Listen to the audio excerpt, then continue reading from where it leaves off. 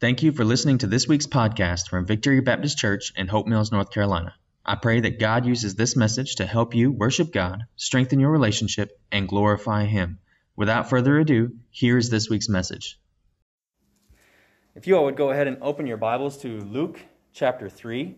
Our unofficial theme this year is a return to the fundamentals because of the way that COVID has shaken our culture, not just outside the church, but our culture inside the church, and each of us individually. Oh gosh, now I can't find my clicker. It's on the table. Okay. Ooh, sorry. Because of the way that COVID has shaken us, a culture as individuals, we're going to focus on the basics and the fundamentals of what it means to be a Christian, to be a follower of Jesus. So in Sunday school, we're going through the book, I'm a Church Member, because church membership is a foundational concept of being a follower of Jesus. Another foundational aspect of Christianity is disciple making through the gospel. And so our goal this year for 2022 is 400 gospel conversations. And since there's nothing more foundational to being a Christian than the life of Jesus, we're going to, in our sermon series, we're studying the life of Jesus as told by Luke. I've titled this sermon series, An Unexpected King, because Jesus' kingship is not what the Jews were looking for when he came. And Jesus' kingship is unlike any other king from history. And so this morning we're going to be in chapter 3, verses 21 to 38, and the title of this sermon is God's Son. And the main idea is that all of humanity is saved by Jesus. Again, the main idea, all of humanity is saved by Jesus. Now, I have this broken down into three divisions. That's Jesus was baptized, Jesus is God's Son, and an important lineage. So I'll go ahead and pray, and we'll get right into this text. Heavenly Father, Lord, we praise you. We praise you for your word, that we can open and study and learn about you. We praise you that you speak to us through your word. And so this morning, as we open up your word, I pray that you will teach us, that you will mold us into your will, that you will help us to surrender more to you. In Jesus' name I pray. Amen. So we'll go ahead and get right into this, starting in chapter 3, verse 21. When all the people were baptized. Now I'm going to stop right there. I know we didn't get through very much, but I'm going to stop right there. When all the people were baptized. Now in our sermon last week, we heard John's message, that his message that he preached to prepare the way for the Lord. He told the audience to show fruit of repentance and to be baptized. He gave some specific examples of the fruit of repentance, but the general idea is that repentance should lead to some obvious changes in your life. To repent means to change directions, to turn around or to do a U-turn. And so what does that mean in this context here where John is preaching, repent for the kingdom of heaven has come near? It means that we're all born into sin. We're born chasing after sin and striving for it. And so when we see God's salvation, or when we come to faith in Jesus, we repent. We turn from chasing after our sin and we turn to chasing after God's will in our lives. Repentance is both instantaneous and ongoing. When we come to faith in Jesus, we surrender lordship over to Him and we seek His will in our lives instead of seeking our own sinful desires. But as we grow closer to God, we'll discover new areas of sinfulness in our lives that we have to surrender to Him. We need to repent from these new areas. And after all that, after that initial repentance, John teaches the correct response is baptism. I said last week, and I'll go ahead and I'll say it again. If you've not been baptized since coming to faith in Jesus, then see me and talk to me after service, and we can talk about how we can be obedient to this passage. But then we see, it says, when all the people were baptized, Jesus was also baptized. So if baptism comes after repenting from sin, and Jesus was sinless, then why was Jesus baptized? He didn't need to repent from sin. Or as Southern Baptists, we teach that baptism comes after salvation. Jesus didn't need to be saved from sin, then why does He need to be baptized? Because He didn't need salvation. Well, we can get a better understanding of this through a slightly more detailed account from this if we look in Matthew chapter 3, verses 3 through 15. It says, Then Jesus came from Galilee to John at the Jordan to be baptized by him. But John tried to stop him, saying, I need to be baptized by you, yet you come to me? Jesus answered him, "Allow it for now, because this is the way to fulfill all righteousness." Then John allowed him to be baptized. Jesus says, this is the way to fulfill all righteousness. Now, that doesn't immediately answer the question that we asked. Instead, it gives us another question. So in order to understand what Jesus is saying, we have to look into this word, righteousness. So the root word for righteousness is right, as in correct or not wrong. Since God defines what is right and wrong, then whatever is in accordance to God's will and accordance to God's character is righteous. So it seems that for Jesus to be baptized by John was in accordance with God's will. But why? See, again, that still doesn't really answer the question for us as to why Jesus was baptized. It just kind of backs it up a little bit more. Jesus was baptized because it was according to God's will, but why was it God's will for Jesus to be baptized? Well, as we look throughout the New Testament, we see that baptism is this public pronunciation of faith. It's our public announcement that we have surrendered to Jesus. It's like saying that you belong to him. It's how we announce to the world that we are saved by Jesus. And see, this time of year, it's Championship Sunday in the NFL, the AFC Championship game and the NFC Championship game. A lot of fans are excited about their team being in the championship games. 2 weeks from now, we'll see the Super Bowl Sunday, and those fans of those teams are going to be really excited to be fans of those teams. I've got a friend, he used to work with me, but he's gone to a different school now. He's a Cincinnati Bengals fan, and he posted on Facebook this morning that he's so excited to finally see the Bengals win a playoff game. But not just to win a playoff game, but to see them in the AFC Championship game. He's proudly wearing that Bengals jersey this weekend. Now, how many of us would proudly display that jersey if our team was in the game this weekend? I know I was hoping my team would be playing this weekend, but we got kicked out last week, so I'm not wearing my Rodgers jersey this morning. But being baptized is similar. It's not the exact same thing because it's not a shirt that we can take on and put off, but it's similar. It's us saying that we belong to Jesus. We're on this team. It's us identifying with the kingdom of heaven. In being baptized, we are publicly identifying with the kingdom of heaven. That seems to be the reason that Jesus is being baptized here. It's his way of publicly identifying with the kingdom of heaven. In Matthew 3:2, John preached, "The kingdom of heaven has come near." And now Jesus is proclaiming through baptism, he's proclaiming his allegiance to the kingdom of heaven. This also, Jesus' baptism, serves as a model for us to follow. Jesus was baptized to publicly proclaim his allegiance to God's kingdom. When we come to faith and join that kingdom, we do the same. We are baptized in proclamation of our allegiance in that kingdom. If we call Jesus our Lord and Savior, and we don't follow him, if we call him our Lord and Savior, then we follow that with obedience. And if we're failing to be obedient in this area of our lives, then can we really call him Lord and Savior? So now we're going to pick up where we left off in verse 21. When all the people were baptized, Jesus was also baptized. As he was praying, heaven opened, and the Holy Spirit descended on him in a physical appearance like a dove. And a voice came from heaven, "You are my beloved Son. With you I am well pleased." We see the Holy Spirit descended on him in the physical appearance like a dove, and a voice came from heaven. So now, with the addition of these two, with the Holy Spirit and with the voice from heaven, we have all three persons of the Trinity in this story. Again, our unofficial theme this year is a return to the fundamentals. Let's talk real quick about what the doctrine of the Trinity is. So the Trinity is a word that's used to describe the three-in-one nature of God. God is three in one. God is the Father, God is the Son, and God is the Holy Spirit. But the Father is not the Son or the Holy Spirit. The Son is not the Father or the Holy Spirit, and the Holy Spirit is not the Father or the Son. All three persons of the Trinity are equally God, yet distinct from one another, and only one God. See? Simple, right? No, it's not simple at all. The doctrine of the Trinity is foundational to Christianity, but it is not simple. Now, we can recognize that something is true without being able to fully understand it.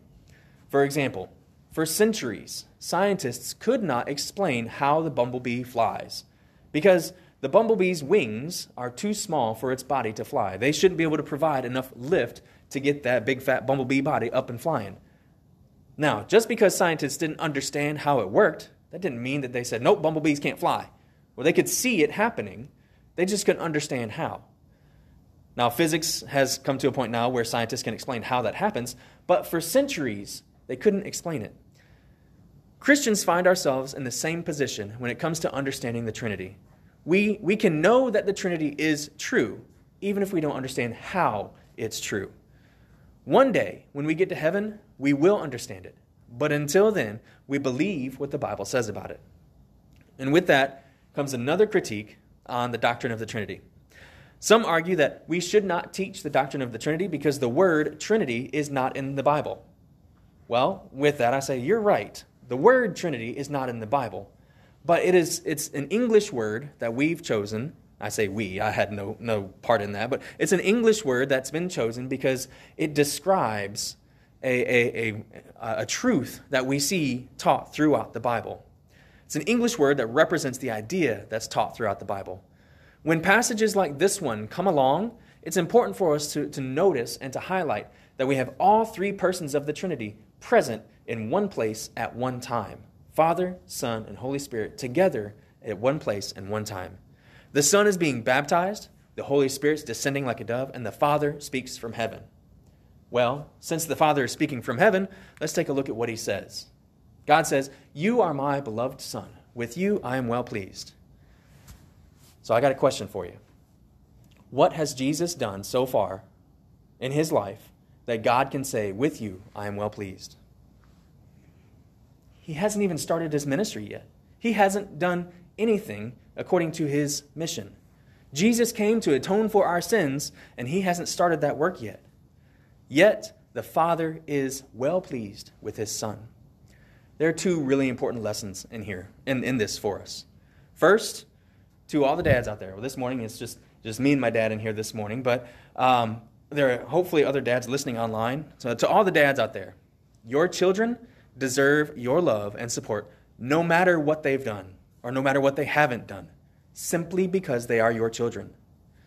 That love and that support might look different depending on the specifics of every person's circumstances and their ages, but that doesn't change the fact that our children need our love. Far too many boys and men end up with discipline and legal issues because of their broken and unhealthy relationships with their dads. Far too many daughters and women don't know how to have healthy relationships with the males in their lives because their father failed to show them what a good father figure is or how a good husband treats his wife. As men, as fathers, we have a huge responsibility to our children. It's an unpopular opinion nowadays, but the father's responsibility to their children is different from the mother's. Our children need their fathers, and they need to know that we love them no matter what they've done. Now, as important as that lesson is for us, the second lesson that we get from this passage is even more important, and it's for all of us. It's real simple. God loves you, even though you don't deserve it. And no matter what you've done or no matter what you haven't done, God loves you. You see, we cannot earn God's love because he gives it out freely. If something is given out freely, you can't earn it. You may have done some really terrible things in your life, but God still loves you. Because of that love that God has for you, he's provided a way for you to be saved from the penalty of your sin. Because God loves you so much, he made a path of reconciliation, even though you broke the relationship with him through your sin. God loves each of us. God loves all of us, even you, enough that he would come here to take the punishment for our sin. He sacrificed himself on the cross so that we could be declared righteous. There's that word again, righteous. God sacrificed himself on the cross so that we could be declared according to his will and in right standing with his character. Through surrender to him and faith in Jesus, and only then, we can be reconciled to God because of his atonement. Here's another level to that love, though. Here's another level to the love that God has for us. He loves us enough not to force us to accept him. He loves us enough not to force his love on us. We must choose to love him. We choose to place our faith in Jesus. If there was no option for rejection, then would that really be love? God loves us enough to let us choose. He loves us enough to give us free will. God loves you. He loves you even though you don't deserve it. He loves you even though you haven't earned it. God loves you. He loves you even though you rejected him. And he loves you even though you sinned against him. God loves you. He loves you enough to provide for your salvation. He loves you enough not to force that salvation on you. God loves you. With that, let's turn to our next verse, picking up in verse 23. As he began his ministry, Jesus was about 30 years old and thought to be the son of Joseph. Whoa, wait a second. Thought to be the son of Joseph. Thought to be is an interesting phrase here. Luke uses this phrase because not everyone would have known about Jesus' miraculous conception. Or even if they did know about it, they may not have believed it. So Luke uses this phrase that Jesus was thought to be the son of Joseph. Therefore, people may simply assume that Jesus is Joseph's son.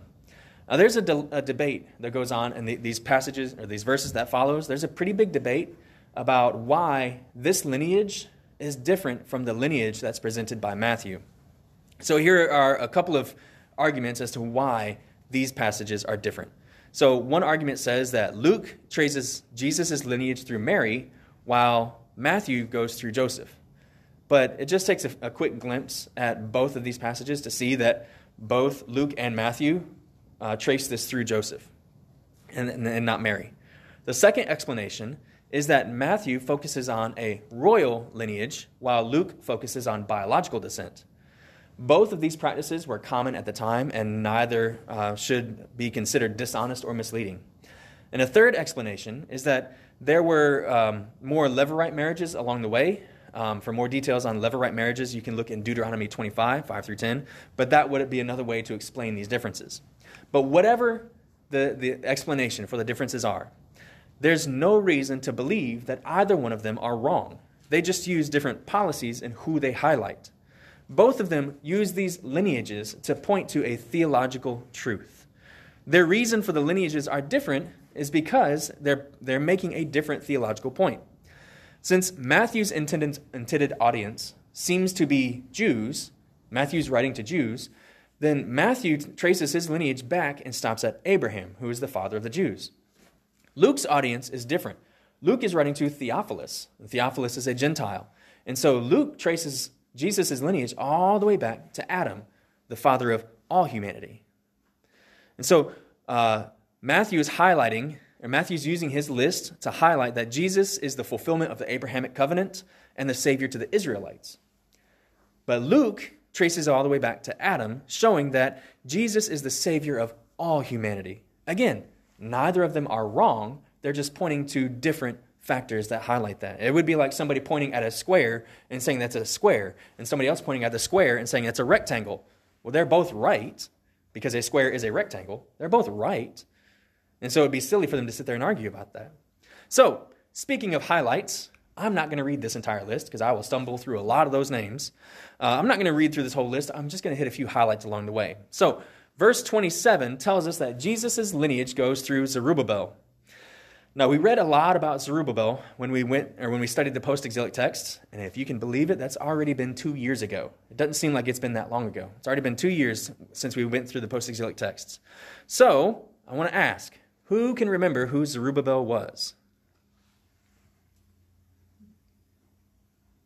Don't worry, I had to go back and double check just to make sure I remembered correctly. Zerubbabel was the governor who came back with the first wave of Jews who returned after Cyrus decreed that the Jews could return to Jerusalem. So he's the first governor to come back with that first wave. So he served as the first political leader in the post-exilic period in Israel. In those books, we saw Zerubbabel and Joshua were almost always named together as a pair. See, Joshua served as the high priest for that first wave of returnees. Between the two of them, Zerubbabel and Joshua represented the political and the religious leadership in the post-exilic Jerusalem.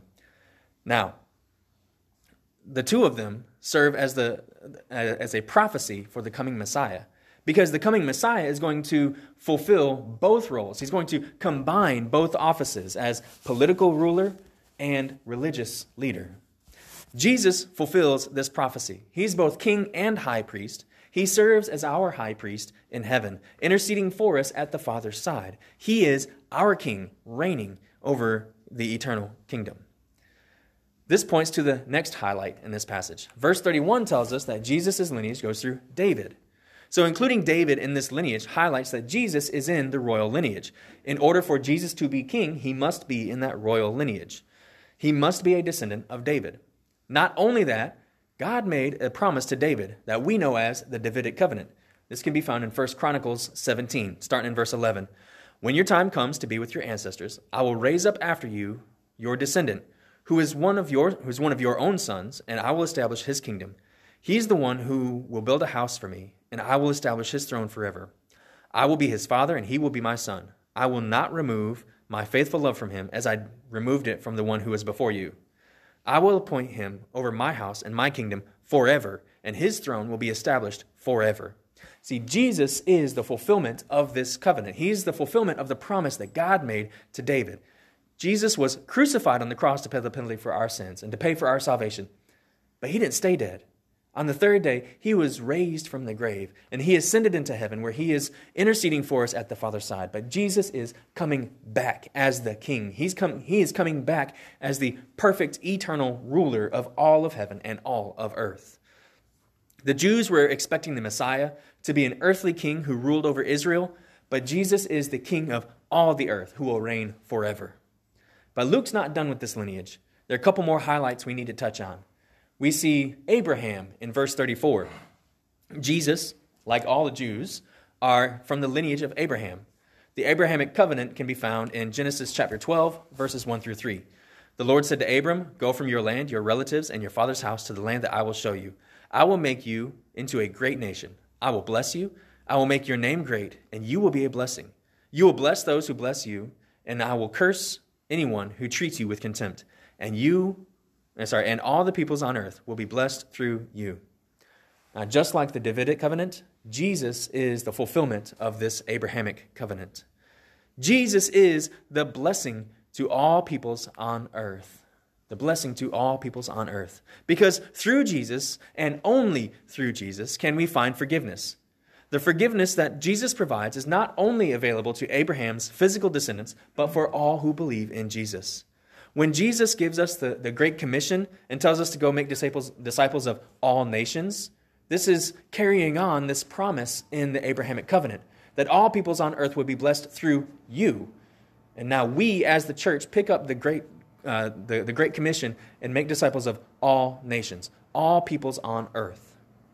That's why our vision here at Victory is worshiping God by making disciples through the gospel of Jesus Christ.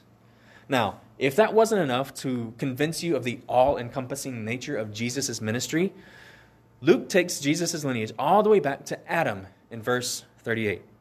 Adam was the first man created, the first human created. In this way, Adam is everyone's grandpa. We're all descended from Adam. And since we're all descended from Adam, we're all family. And all of us, in one way or another, are included in this family tree. Earlier, we read where the Father told Jesus, "You are my beloved Son. With you I am well pleased." But now we see that Adam is also called the Son of God. Adam and Jesus have this in common. They don't have an earthly biological father. But the difference is huge. Adam failed to obey God, while Jesus was perfectly obedient. Adam sinned, and Jesus is sinless. Because of Adam, we are all born into slavery to sin. But through Jesus, we can be freed from our sin. Adam cursed us through his rebellion, but Jesus has freed us from the curse through his crucifixion. So we get to our application. And our application always comes from our definition of a disciple and our three indicators of a disciple, the knowing, being, and doing. So our first application is the know. And that's to know that God is pleased with his Son. Now, I'm kind of cheating with this one here because I'm really throwing in 3 different know applications into this, the know that God is pleased with his Son. First, Jesus is God's Son, and the second part of the Trinity. So even though Jesus hasn't done anything in his ministry yet, God is still pleased with him. Second, as fathers, we learn from God's example and strive to love our children as God loves Jesus. And third, God loves you. even though you don't deserve it. He loves you enough to freely offer salvation to you. Our B application is to be baptized. Jesus was baptized to identify with God's kingdom. Some people are hesitant to be baptized because they don't see a need for it. But when we recognize that baptism is the biblically modeled way that we identify with God's kingdom, and if there really ever was anyone who didn't need to be baptized, it would be Jesus, then the hesitancy should fade. Can we really say that we belong to Jesus, that he's our Lord and Savior, and that we belong to his kingdom if we are not obedient to this ordinance? And the do application is to carry on the Great Commission. So not only is Jesus God's Son and our salvation, he is the salvation that God offers to the whole world. Jesus fulfills the Davidic covenant and becomes the perfect eternal king. Jesus fulfills the Abrahamic covenant and is promised to be a blessing to all the peoples on earth. Jesus redeems all of humanity by being the perfect Son where Adam failed. The whole world, or as the Abrahamic covenant states it, all the peoples on earth need to hear about salvation. But who can say it better than Jesus himself? Go, therefore, and make disciples of all nations, baptizing them in the name of the Father, and of the Son, and of the Holy Spirit, teaching them to observe everything I have commanded you. And remember, I am with you always to the end of the age. Let us pray.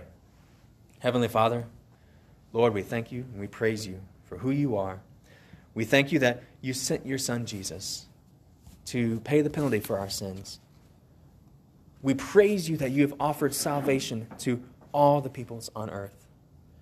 We pray, God, that you will help us to be obedient to you, that you will help us to be obedient to the Great Commission in fulfilling the Abrahamic covenant, Lord. Help us to go out and make disciples of all nations. In Jesus' name I pray. Amen. Thank you again for listening to this week's message. If you would like to know more information about our church, please visit victorybaptisthopemills.com or facebook.com/VBC Hope Mills. I would also like to ask that you rate and review this podcast. And if you found this sermon helpful, please share it.